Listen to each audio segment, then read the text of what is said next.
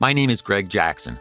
I'm a PhD holding historian, a professor, and the creator of History That Doesn't Suck, a podcast that makes legit, seriously researched American history come to life through entertaining stories. Join me for a chronological telling of the United States story, from the Revolution to fractious Civil War, tenacious inventors, brave reformers, and more. With more than 100 episodes, you can already binge listen your way from 1776 to the early 20th century. Listen to History That Doesn't Suck on Spotify. Hello, everybody, and welcome to Grey History, Episode 46, The Trial of the King, Part 1. Well, we have arrived. We are finally at the trial of the king. All revolutions have their key moments, their turning points, their highlights, and the trial of Louis XVI has got to be one of the most interesting events of the French Revolution. In this episode, we're going to explore how the deputies of the convention came to put the king on trial, as well as the debates as to whether he could and should be tried. We're also going to unpack the charges levelled against the king, his defence, and the rising number of popular disturbances which accompanied the developments in the capital. That will set us up nicely for Part 2, where a sudden plot twist will dramatically alter the trajectory of the trial. As always, Grey History is only possible because of the support of the listeners of the show, and so I can't thank enough those people who have been supporting the podcast in some form. A warm welcome to the newest members of the Patreon community, including the new virtuous citizens, Nerdsum and Jason. Also, a thank you to Rob for increasing his pledge, as well as writing in with some kind words of encouragement. It's a lonely job, this history podcasting. All my colleagues died 200 years ago, and so thank you to everyone who has taken the time to send a message on the website or over social media. Of course, a special call out to the amazing champions of the people, Cynthia, George, Brady, Tim, Mark, William, Laura, and Daniel. Finally, thank you to the extraordinarily generous heroes of the Revolution, Brian, Christy, and Charles. If you find Grey History entertaining, if you find it educational, then please support the show on Patreon and help ensure it will be here for you tomorrow. For the price of just $2 a regular episode, for the price of just half a cup of coffee, you can do your bit to keep Grey History on the air. And believe me, I need your help to make it so. Now, before we get into it, some other quick thank yous to make. Thank you to everyone who has left a one-off donation to the podcast, including Henry, who recently made an incredibly generous donation to the show. Also, thank you so much to everyone who has been leaving written reviews on Apple Podcasts, as well as those who have been sharing the show with others. This week, Grey History was the #1 history podcast in Moldova, so hello to my friends out there. Thank you so much for sharing the show, and to everyone else, there's officially a new benchmark. As a reminder, between now and the next episode, please make sure you tell at least one person about the podcast, as I need your help to ensure Grey History can continue to bring you the history that you love in 2023. Finally, for those people that want more Grey History, both in terms of bonus content and the next episode, Episode 47, The Trial of the King Part 2, is already available for those patrons on the True Revolutionary tier and above. That's the $5 an episode tier and above. So, if at the end of this episode you can't wait for more Grey History, Episode 47 is waiting for the True Revolutionaries right now.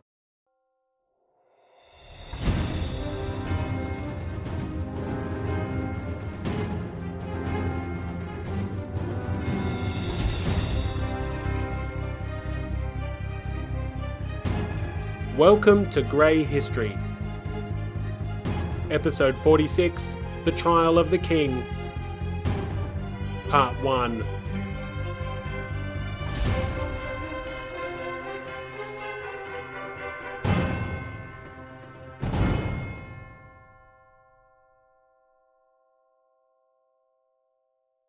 Gladiators in an arena. That's how one deputy described the National Convention in 1792. A convention consumed with combat, with duels, with unrelenting factional quarrels. And that analogy of gladiators in the arena is actually quite an interesting proposition. When I think of gladiators, I think of many things. I think of the Colosseum, of roaring crowds, of Russell Crowe. But I also think of the Emperor, holding out his hand above the arena, ready to determine the fate of a defeated combatant. Will he live or will he die? And this, I suppose, is the key difference between the gladiators of the past and the gladiators of the convention. Because in the past, the emperor was the sovereign power, and it was he who would decide the fate of men. But here, in the National Convention of 1792, roles were reversed. Here, the gladiators represented the sovereign power, and it was they who would determine the fate of His Majesty, King Louis XVI. Not that the deputies intended to be rushed. For a variety of reasons, some more contentious than others, the representatives of the nation had initially stalled the looming trial of the king. The motivations for this procrastination are disputed. Amongst those suggested by historians is the fact that deputies on all sides were fixated on the war effort, while others propose that the Girondins sought to prioritise their attacks against the Montagnards, who they perceived to be the more imminent and powerful threat. These distractions were convenient, however, for any possible trial would open up some very thorny questions for the deputies of the convention. Should the king be tried? Could he even be tried? And if he was tried, and if he was found guilty of crimes against the people, what should his punishment be? Banishment? Imprisonment? Death? With sympathy for the king remaining strong in certain corners of the nation, would his trial bring justice, or would it bring unrest? Would a convicted monarch end an era of French monarchy, or merely create a new era of French civil war? When pushed to choose between the old regime and the new, between the king and the republic, it was clear the choice Paris would make. But what about the nation as a whole? For all these reasons, and more, the trial of King Louis was a battle some deputies, especially Girondin deputies, weren't particularly eager to fight. However, the less than enthusiastic eagerness of the deputies to place the king on trial was, ultimately, irrelevant. The status quo could not be indefinitely maintained. As long as the king remained unindicted, as long as he remained unconvicted, the revolution's very legitimacy could be questioned. The overthrow of the monarchy, the creation of the convention, the declaration of the republic were all built on the basis that the king had committed high crimes against the people. If he had, then surely he needed to be tried. If he hadn't, well, then it wasn't the king who acted against the constitution, but the revolutionaries themselves. Thus, the deputies eventually commenced preparations for the trial of the king, thanks in part to vocal Montagnard advocacy in favour of the issue. In October 1792, 2 committees were established by the convention to lay the groundwork. One was created to gather the evidence required for a possible indictment, and the other was to investigate the issue of whether the king could be indicted in the first place. And here is where we arrive at one of the great questions the deputies had to grapple with in their quest to bring Louis to justice. Could the king even be brought to trial? At first, you may think this is a fairly straightforward question. Surely the king could be brought to trial, just like any other citizen. But Louis was not like any other citizen. The Constitution of 1791, a document famed for its contradictions, contained a rather interesting clause. Believe it or not, the Constitution explicitly stated that the person of the king was inviolable and sacred. Furthermore, the Constitution had taken the time to specifically itemize a range of very discrete sets of crimes and circumstances in which the king could be punished. These included things like leading an armed rebellion against the nation, departing the country without authorization from the Assembly, and refusing to swear an oath to the Constitution. However, in addition to itemizing a rather narrow set of possible offences, it also named an even narrower form of punishment: abdication. Not abdication and imprisonment, not abdication and banishment, not abdication and execution, even in the case of placing himself at the head of an army with the intent to use that army against the nation. Even in that case, the Constitution literally stated that his punishment was abdication. Thus, a very strict and very narrow reading of the Constitution could be interpreted as stating that, as king, Louis had already been punished to the fullest extent, as he had already been forced to abdicate the throne. Beyond this, he could only be charged for the crimes he had committed as a citizen. Since he had become a citizen while in jail, and had spent his entire time as a citizen in jail, it was hardly the case that Citizen Louis had acquired a long rap sheet. And just to be clear, the Constitution once again explicitly stated that only after the king had abdicated could he be classified as a citizen, and that he could only be accused and tried as a citizen subsequent to his abdication. So, this created one hell of a legal headache for the deputies of the Convention. The Constitution of 1791 explicitly stated that the person of the king was inviolable and sacred. It explicitly listed a very narrow set of offences in which the king could be punished. It restricted the punishment to just one act, an act which had already been undertaken, and it stated in black and white that the king could only be tried as a citizen for the crimes committed as a citizen after his abdication. This was no small impediment to a trial, and it's why the Convention created a whole committee to look into the matter of whether or not charges could even be brought against the former monarch. On the 7th of November, 1792, this committee delivered its verdict. It argued forcefully that the king could be tried. Yes, the Constitution of 1791 decreed the king's inviolability. But the sovereign nation, in the form of the National Constituent Assembly, had granted this inviolability. It was not some natural right. It was not some sacred and inalienable law. It was a privilege granted to the king by the sovereign nation.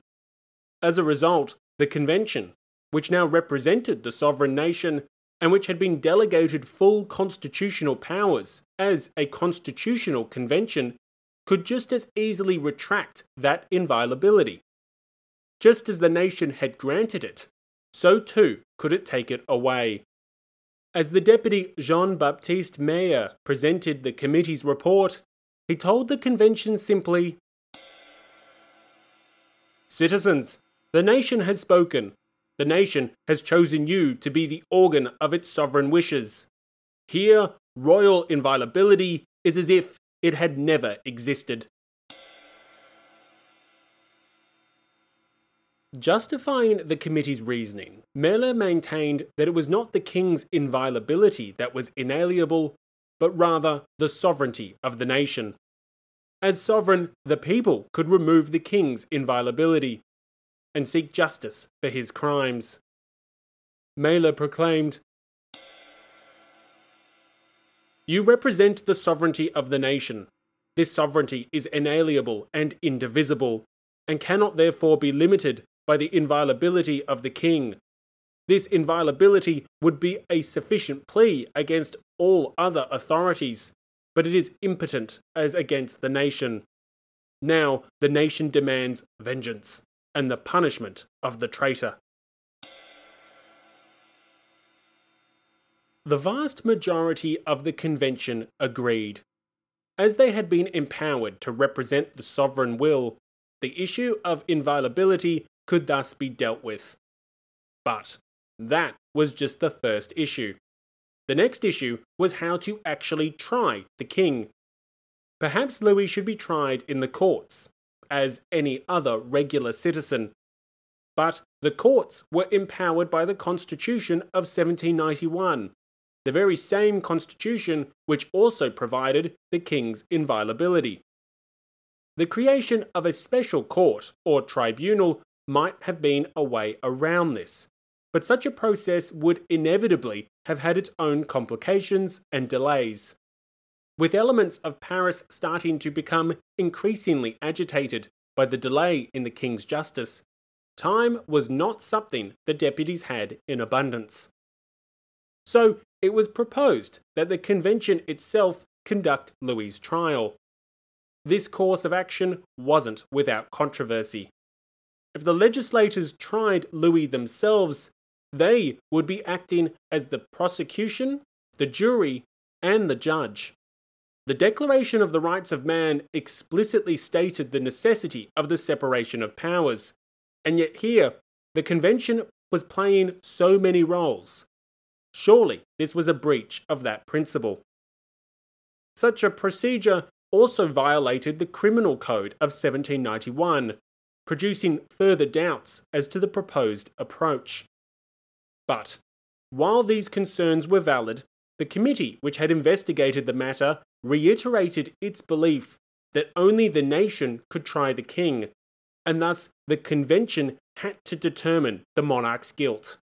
A court, whether regular or special in nature, was not sufficient for the task. Ohio, ready for some quick mental health facts? Let's go. Nearly 2 million Ohioans live with a mental health condition. In the U.S., more than 50% of people will be diagnosed with a mental illness in their lifetime. Depression is a leading cause of disability worldwide. So why are some of us still stigmatizing people living with a mental health condition when we know all of this? Let's listen to the facts and beat the stigma.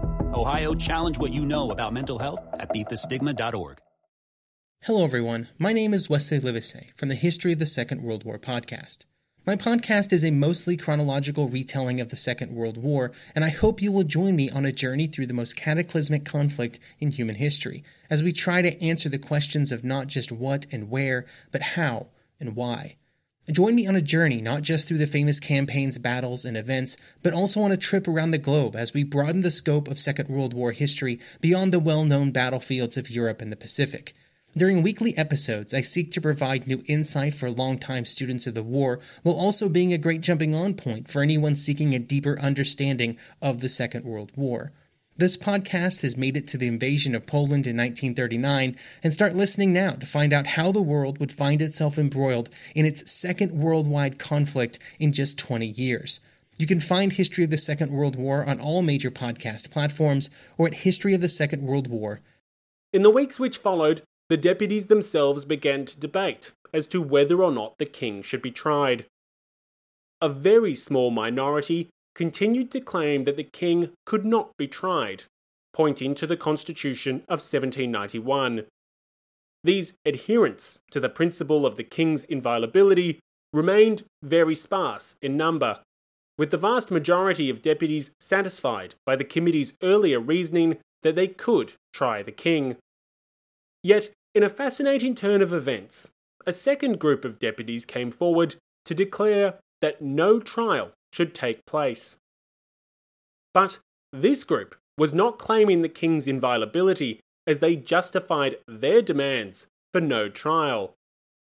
Instead, they argued that the king was obviously guilty, his crimes beyond doubt, and that, as a result, the convention should immediately proceed to the matter of punishing Louis for his treason. They should proceed immediately to the king's execution. The deputy who initially proposed this rather unique line of reasoning was a deputy for the Department of Aisne in northern France, a certain Louis-Antoine Léon de Saint-Just.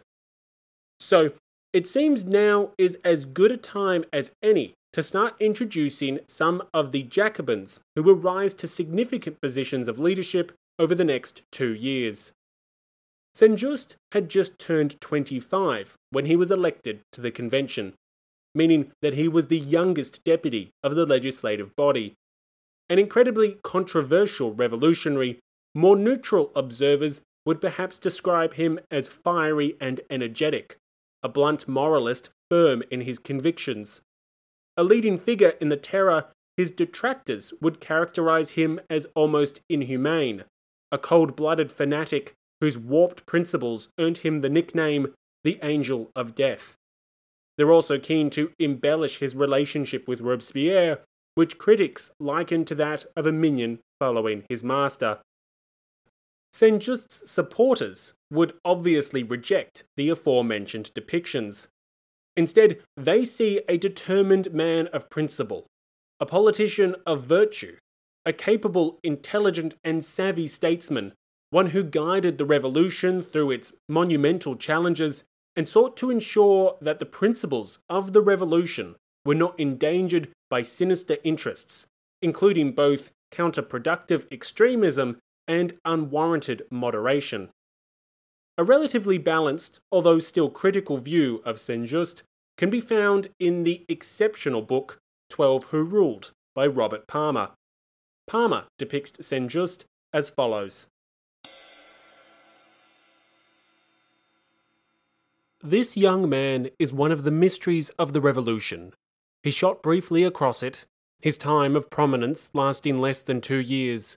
A flaming personality whose youth had been anything but promising, but whose mature years, had he lived to attain them, might conceivably have rocked the world. He goes on to say, he was nevertheless a marked man. Every other member of the convention was older than he was, yet he dominated most of them easily. Tense, alert, seemingly unruffled, cold and superior in manner, sometimes purposely enigmatic, affecting to be unmoved by the feelings that governed others, he behaved like one who thought himself above humanity, and made his admirers feel the presence of a demigod. He resembled Robespierre, whom he had once worshipped as a hero, and came rather to patronize as a colleague. Robespierre was vain, Saint-Just was overweening.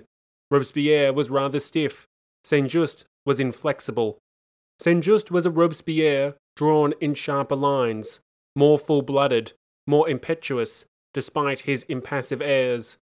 A Robespierre without the wordiness, the indecision, the introversion, and the soul-searching, but also without the saving elements of kindness and sincerity. So, that's a quick introduction to Saint-Just. Although, rest assured, we will get to know him very well in future episodes. On the topic of introductions, it's in the matter of the king's trial that Saint-Just declares his presence on the revolutionary stage.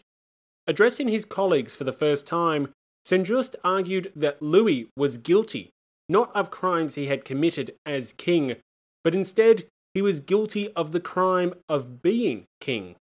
He declared that no one reigned innocently, and that every king was a rebel and a usurper, and that the king was not a French citizen, but instead an enemy and a foreigner. To put it simply, Saint-Just was casting aside accusations of treason and high crimes. Instead, Louis XVI's kingship was enough to justify his execution. His claim to rule over his fellow citizens was enough to warrant his death. And if the convention truly wished to found a republic, it must strike down the king, and strike him down now. Historian Eric Hazen notes, his speech caused a sensation, as the speaker was a man of 25 who was previously unknown, and his tone, words, and arguments were quite different from anything commonly heard. Saint-Just's speech was indeed both sensational and unique. Not only had the young deputy abandoned his earlier opposition to the death penalty, but his argument that the king should be put to death for the crime of kingship itself, without a trial, was extreme to say the least. His argument that the people in overthrowing the monarchy had already found the king guilty was praiseworthy to some, but to most, it was outrageous. And when you read Saint-Just's speech, you can understand why this speech was considered so radical.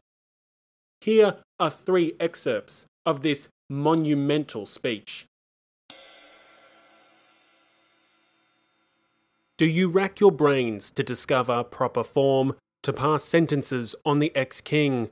Do you attempt to elevate him to the rank of a citizen, that you may find laws applicable to his crimes?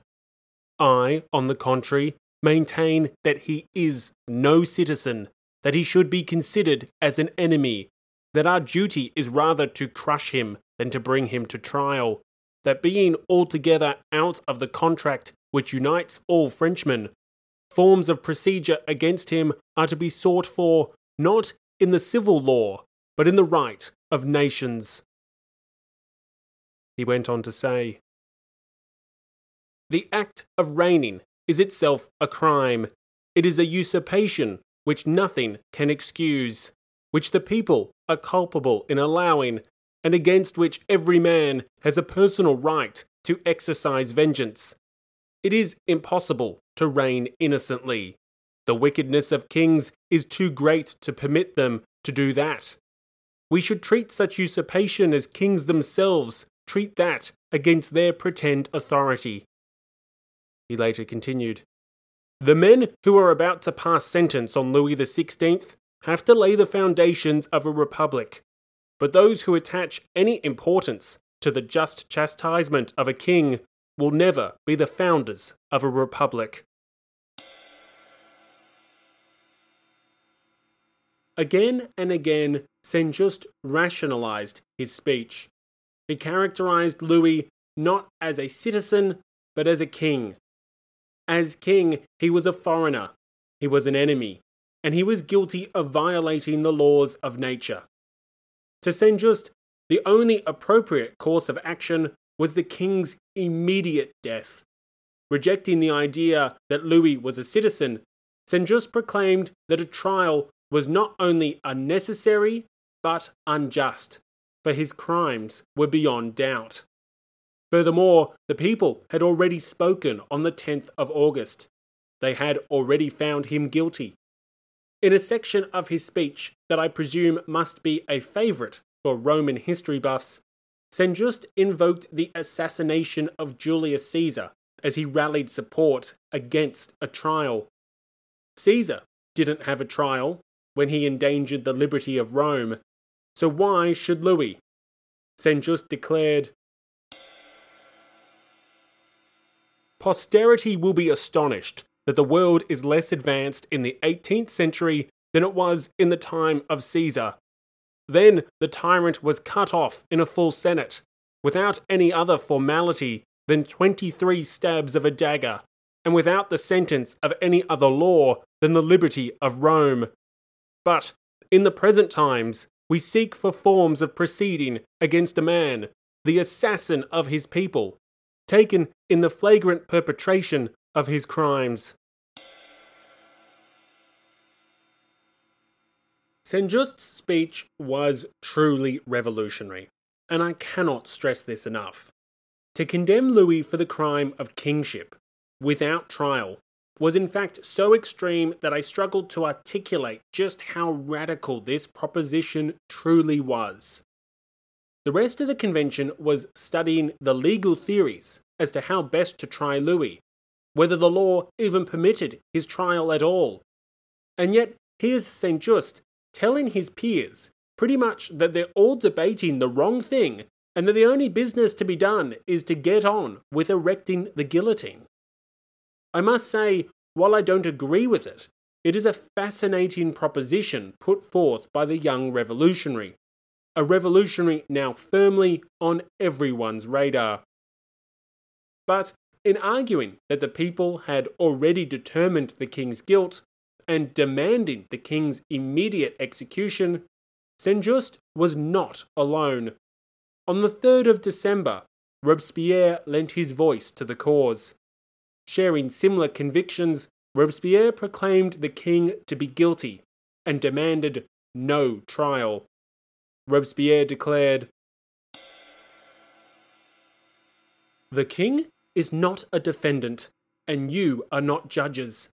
You do not have to decide in favor of a man or against him. What you have to do is to take a step that will benefit public safety, to adopt a measure that will safeguard the nation.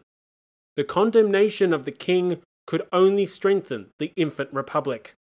The proposal that the king be tried at all, by whatever means, is a step backwards towards royal and constitutional despotism.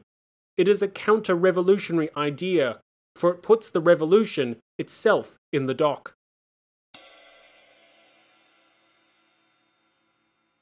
So, a growing group of radical Jacobins were making the case that no trial was necessary at all. Their proposal was simple: execute the king, and do so without delay. To do otherwise endangered the revolutionary project, and questioned the legitimacy of all the actions taken since the overthrow of the monarchy on the 10th of August. Interestingly, not every radical Jacobin signed up for such a position. Even Marat, the famed journalist, known for his extremism, hesitated to adopt such a stance. It's at this moment that historian Jean Jaurès, who generally has no shortage of harsh words for Marat, paints a more nuanced portrait of the controversial revolutionary. In this case, Jaurès describes Marat as prudent, thoughtful, and eager to ensure that the deputies did not inflame the counter-revolution through their actions. Marat rejected the position of Saint-Just and Robespierre, insisting that a trial needed to occur. Supporting the recommendations of the committee to bring Louis to justice through a trial, Marat proclaimed that a trial was a necessity to educate the people on the crimes of the king. Marat stated,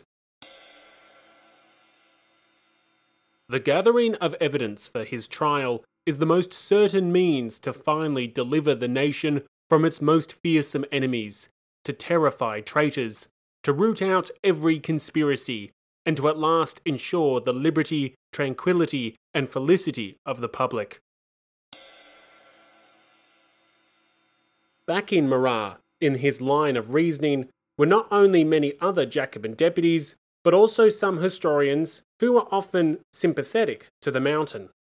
Historian Jean Jaurès, who was a committed socialist, essentially condemns Saint-Just's reasonings, accusing him of ignoring history and presenting clever but ultimately false arguments.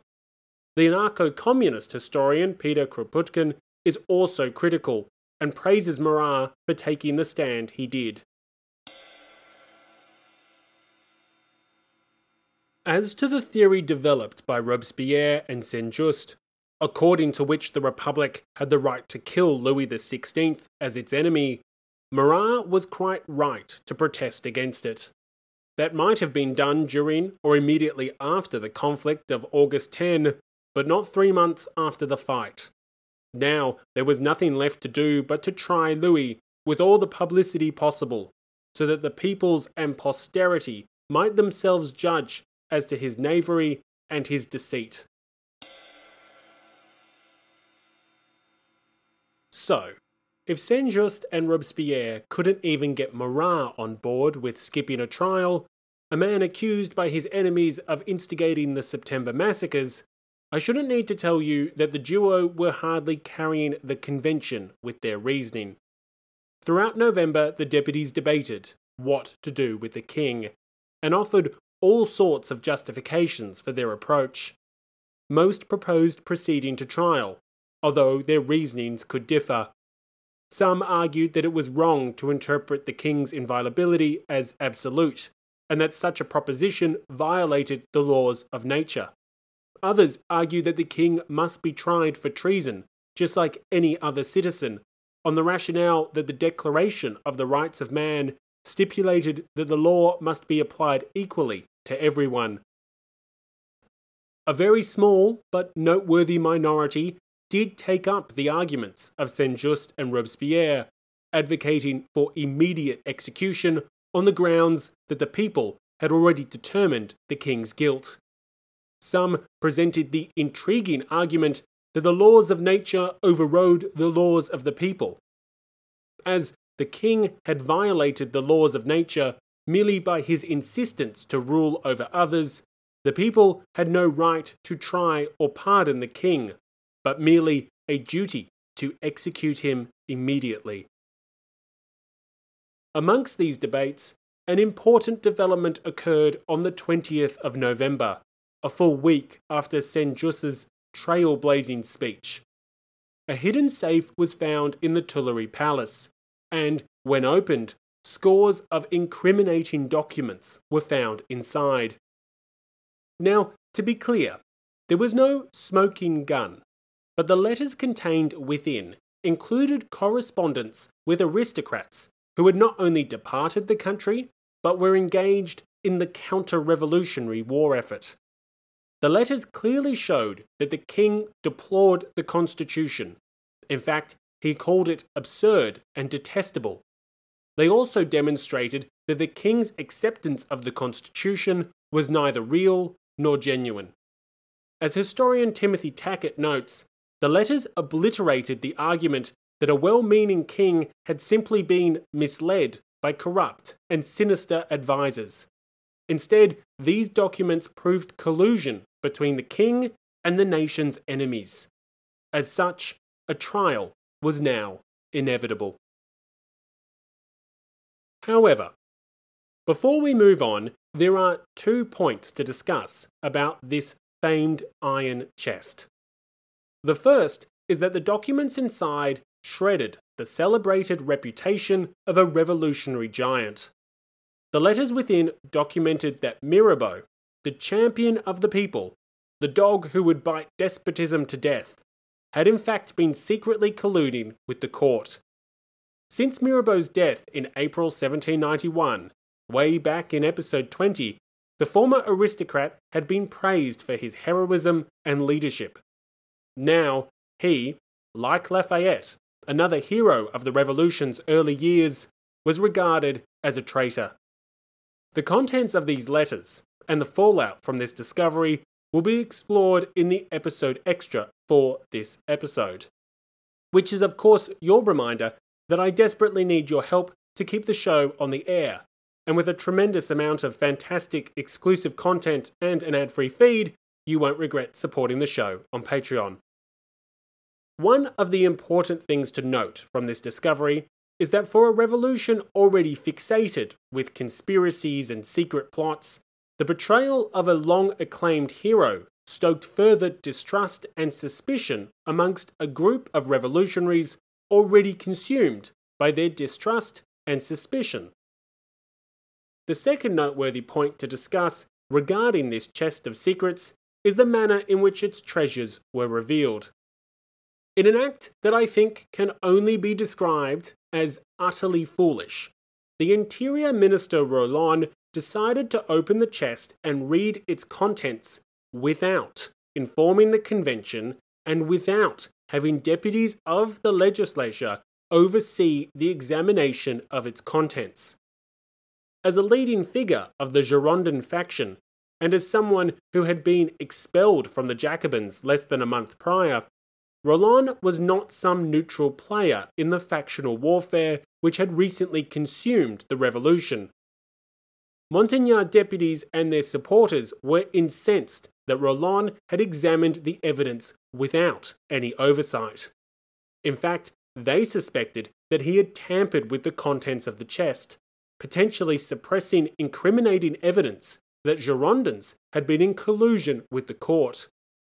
Likewise, Roland's actions enraged many deputies in the plain, who regarded his unilateral examination of the evidence as improper and outrageous. The situation was made worse by the fact that their enemies suspected the Girondins of colluding with the court prior to the overthrow of the monarchy, and in fact some suspected them of seeking to prevent the king's execution. In recent weeks, Parisian radicals had even accused their opponents of deliberately stalling Louis's trial. in an atmosphere defined by suspicion, in an environment in which people perceived conspiracies to be abundant. It was a rather small jump to accuse Rollin of manipulating the evidence to protect himself and those around him, demonstrating how these events were being watched all over the country. An influential Montagnard in Lyon proclaimed that death was the appropriate penalty for anyone removing such documents.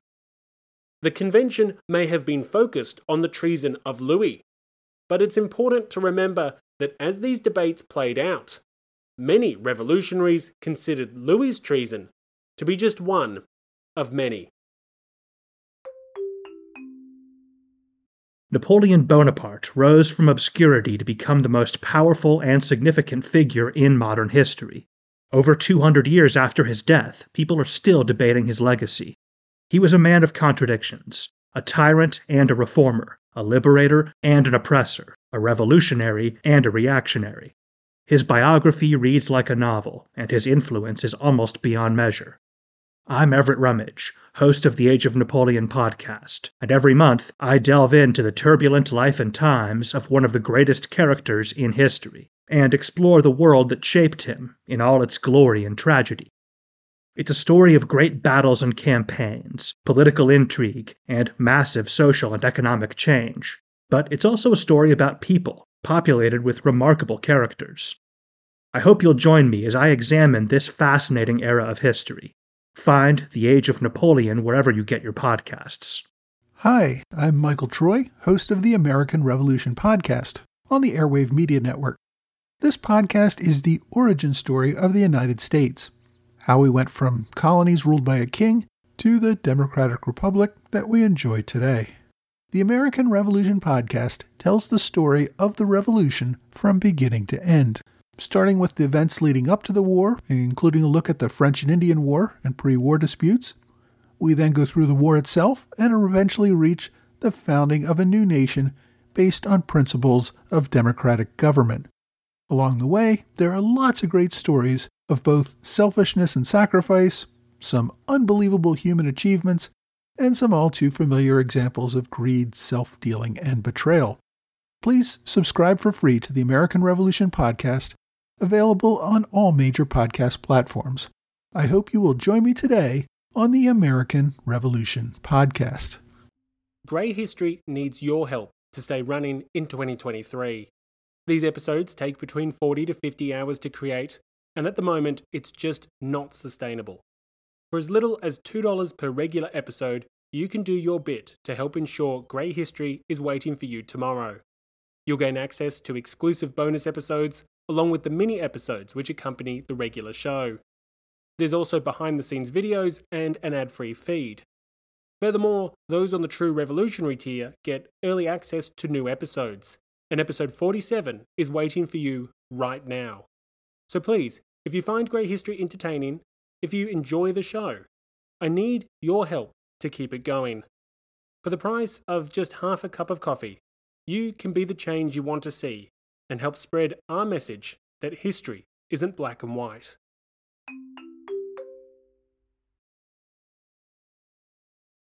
After debating and rationalising the trial of the king, the deputies decided that they would indeed try Louis XVI.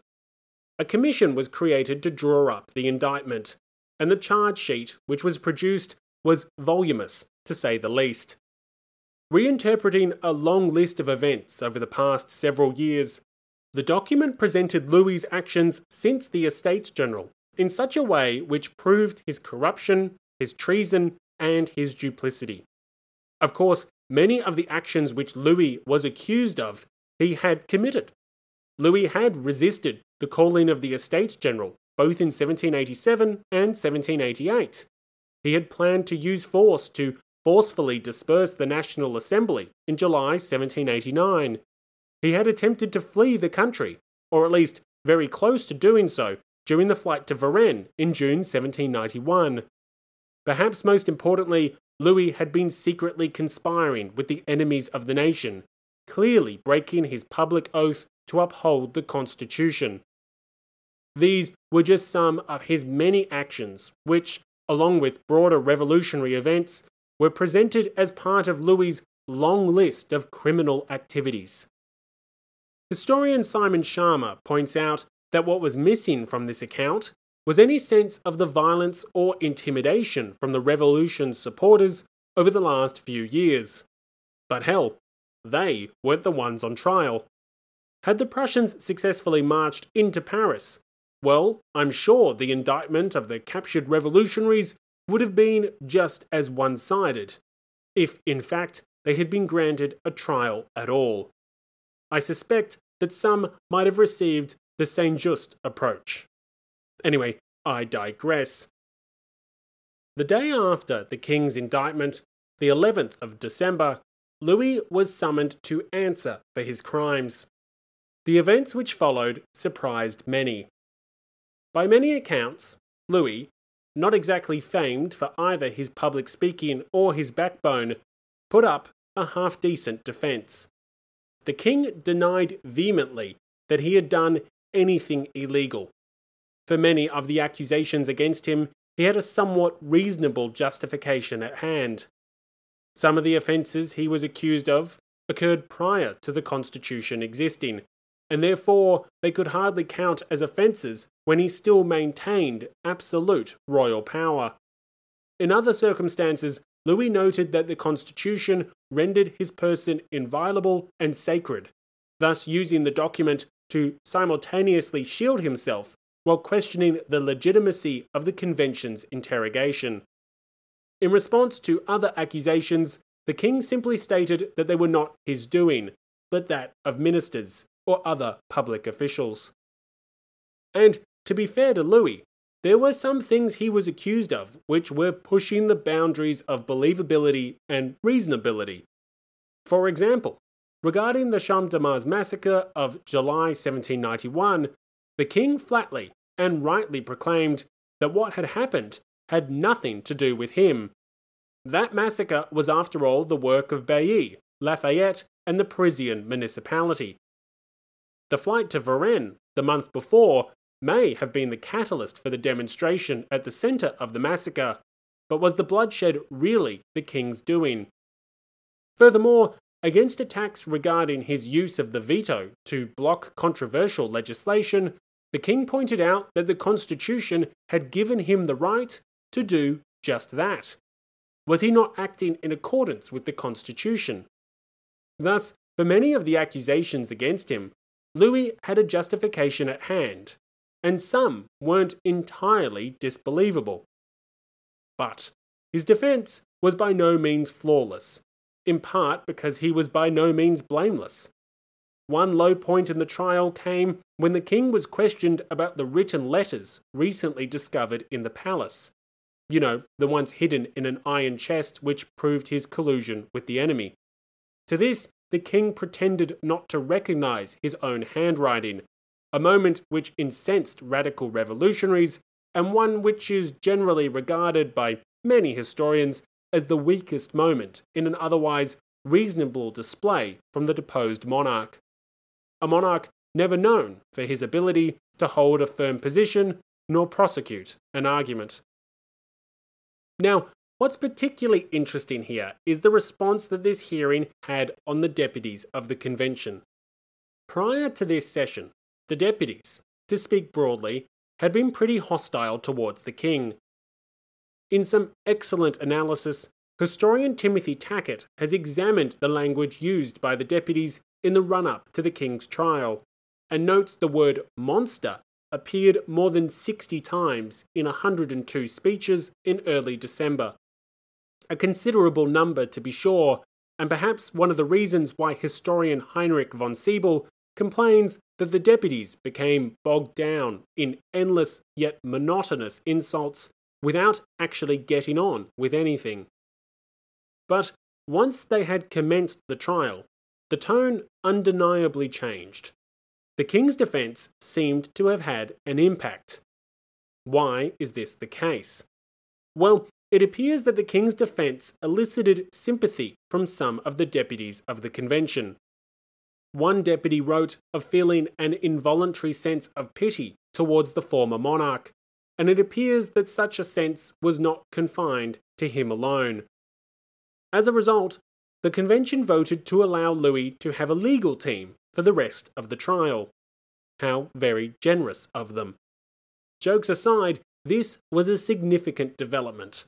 The most radical deputies were arguing for the trial to be concluded within just days.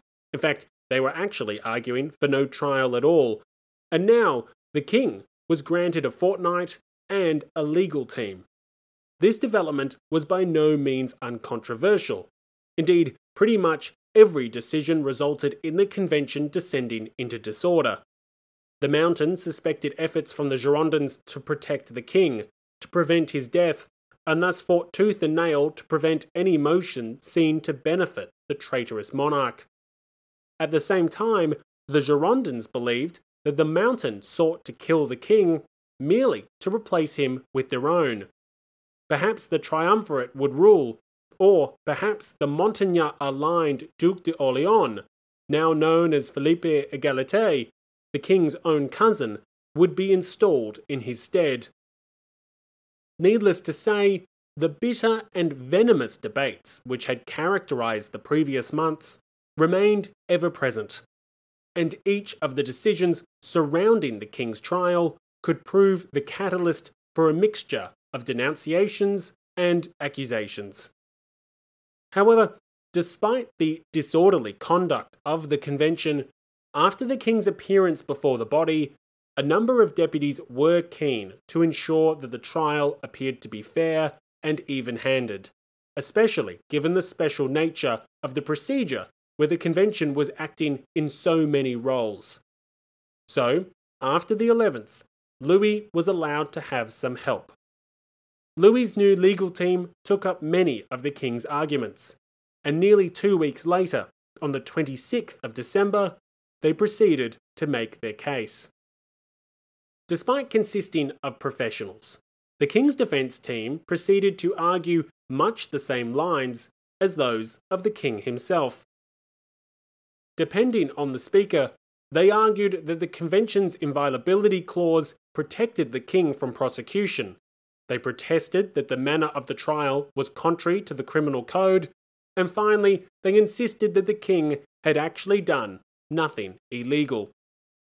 One individual who assisted the king was a capable lawyer by the name of Desèze.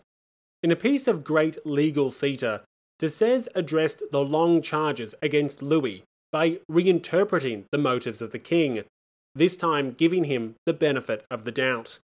Once the assumption of treason had been dispensed with, the king's actions of the previous years didn't seem so condemning. From this reading, Desèze was able to paint a picture of Louis representing law and order, upholding his constitutional duties, and most importantly, never seeking to cause his people pain. In reference to the bloodshed of the 10th of August, which, if you recall, was often perceived to be part of a royalist plot, Desèze forcibly rejected any accusation of the king's complicity. Of course, we know that the confrontation between the insurrectionists and the Swiss guards, which ultimately resulted in the massacre of the Swiss, was not a covert trap to kill true patriots. But public opinion at the time held counter-revolutionary schemes responsible. It held Louis responsible, and indeed the convention intended to hold the king responsible as well. Seeking to prove the king's innocence, Desèze reframed the events of the 10th of August, presenting Louis's actions as both legal and justifiable. Discussing the insurrection and the deployment of troops to defend the palace, Desèze claimed, "Citizens, if, at this very moment, you were told that an excited and armed crowd were marching against you, with no respect for your character as sacred legislators, what would you do? You accuse him of shedding blood. Ah, he mourns the fatal catastrophe as much as you.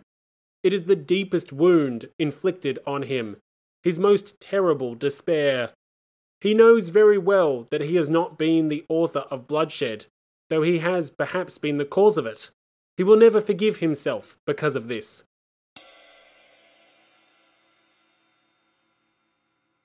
The message was clear. Louis was innocent. To drive home the point, the king himself insisted on reiterating that he was not responsible for the bloodshed of the 10th of August. The monarch firmly told the deputies, "I have never feared the public examination of my conduct, but I am deeply grieved to find the effusion of blood of the 10th of August is laid to my charge. The multiple proofs which I have ever given of my love to the people, and my general conduct towards them, appear to me sufficient to prove that I did not fear to expose myself, to prevent the effusion of this blood, and should forever relieve me from so foul a charge."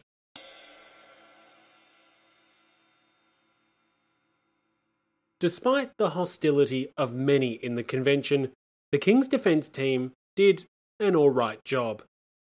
While most deputies were convinced that the King's inviolability clause was not absolute, and that the convention could conduct the trial itself, the King's arguments that his acts were legal had an impact.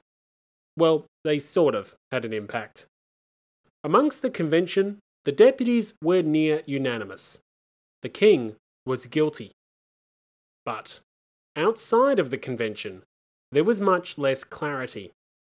While the deputies themselves were convinced of the king's guilt, in the court of public opinion, that conclusion was a little less certain. Both of the king's appearances before the convention had bolstered royalist sympathies, and allies of the monarchy, including royalist publishers, saw an opportunity to promote their cause. Printed copies of the king's defence were widely circulated, and royalist unrest started to manifest itself in January 1793. Most notably, a riot broke out on the 11th of January in the northern city of Rouen, where the participants cried, "Long live the king." Some royalist sympathies were even seen in Paris, the heart of the revolution and the engine of its radicalisation. These sympathies, mixed with a growing concern that the deputies intended to attack the Catholic faith, fueled in part by both rumour and the radical suggestions of some in the convention. When combined together, these developments signalled trouble on the horizon. Some deputies had always feared how a trial would test the authority of the new republic, how the people would respond when forced to choose, definitively, between the new ways and the old. Were these royalist demonstrations isolated distractions, or were they the start of something more sustained, something far more dangerous? However, these pro-royal disturbances were not the only sources of agitation occurring throughout the trial. Paris, as ever, was by no means quiet. The initial delays in the king's trial had roused suspicion amongst the militant cohorts of the capital that a conspiracy was afoot to prevent the king from receiving justice. Just as the lethargic work of the Revolutionary Tribunal had raised questions of corruption, so too did the Assembly's sluggish pursuit of Louis's crimes. Furthermore, a series of recent Girondin speeches and actions increased speculation that faction secretly harboured royalist sympathies. These worrying developments included disparaging comments towards the Revolutionary Tribunal, as well as calls to release all prisoners who had been arrested through irregular means during the First Terror. They also included the fairly ineffective punishments being carried out against royalist émigrés, a responsibility that was in part attributed to the alleged royalist sympathies of the Girondin Interior Minister, Rollin. When combined with the Assembly's inexpediency in trialling the king, as well as memories of the Girondins' hesitancy to embrace the 10th of August and immediately dethrone Louis, all of these factors fueled rumours that the faction was secretly royalist. Furthermore, that they were not only working for the elites and the aristocrats, as claimed by their Montagnard opponents, but they were also seeking to save the king himself. The suspicions that a large faction in the convention was secretly colluding with the king may have been enough to create disturbances in the capital, but it was far from the only factor at play. In addition to this, developments outside of the halls of power were greatly fueling agitation and unrest. High bread prices, inflation, and shortages of basic commodities all increased restlessness further. The result was a similar situation in Paris to that which had accompanied popular demonstrations and disturbances several times in the last few years. Interestingly, the real-world issues causing such agitation, primarily hunger, were often conflated with the king's trial itself. One radical, a certain Jacques Roux, who we will get to know very well, spoke at length to a sectional assembly on the 1st of December about not only the king's trial, but also the pursuit of speculators, hoarders, and other forms of traitors. The hardship experienced by the people not only supercharged calls for price controls and severe government intervention in the economy, but fueled allegations that the king was also responsible for the crisis. Rumours once again swirled that aristocrats and counter-revolutionaries hoarded grain to starve the people, and some even claimed that food was being secretly relocated to the frontiers to assist the Prussians and Austrians upon their return. Interestingly, not only did the king's trial become conflated with the economic crisis and want of food, but so too did the suspected royalism of the Girondins. Their enemies had accused the deputies of cooperating with the court in an attempt to save the king, and their insistence on economic orthodoxy, their resistance to price controls and government intervention, merely furthered their image of the party which represented aristocrats and elites. The very same forces supposedly helping the king, and to which he belonged. The result was even more accusations of self-interested conspiracy against the Girondins. The radical journalist Hébert accused Brissot and his allies of not only wanting to save the king, but of wanting to place his son back on the throne. With the young prince crowned, the Girondins would govern the country as regents. At least, that was their plan, according to the rumour mill.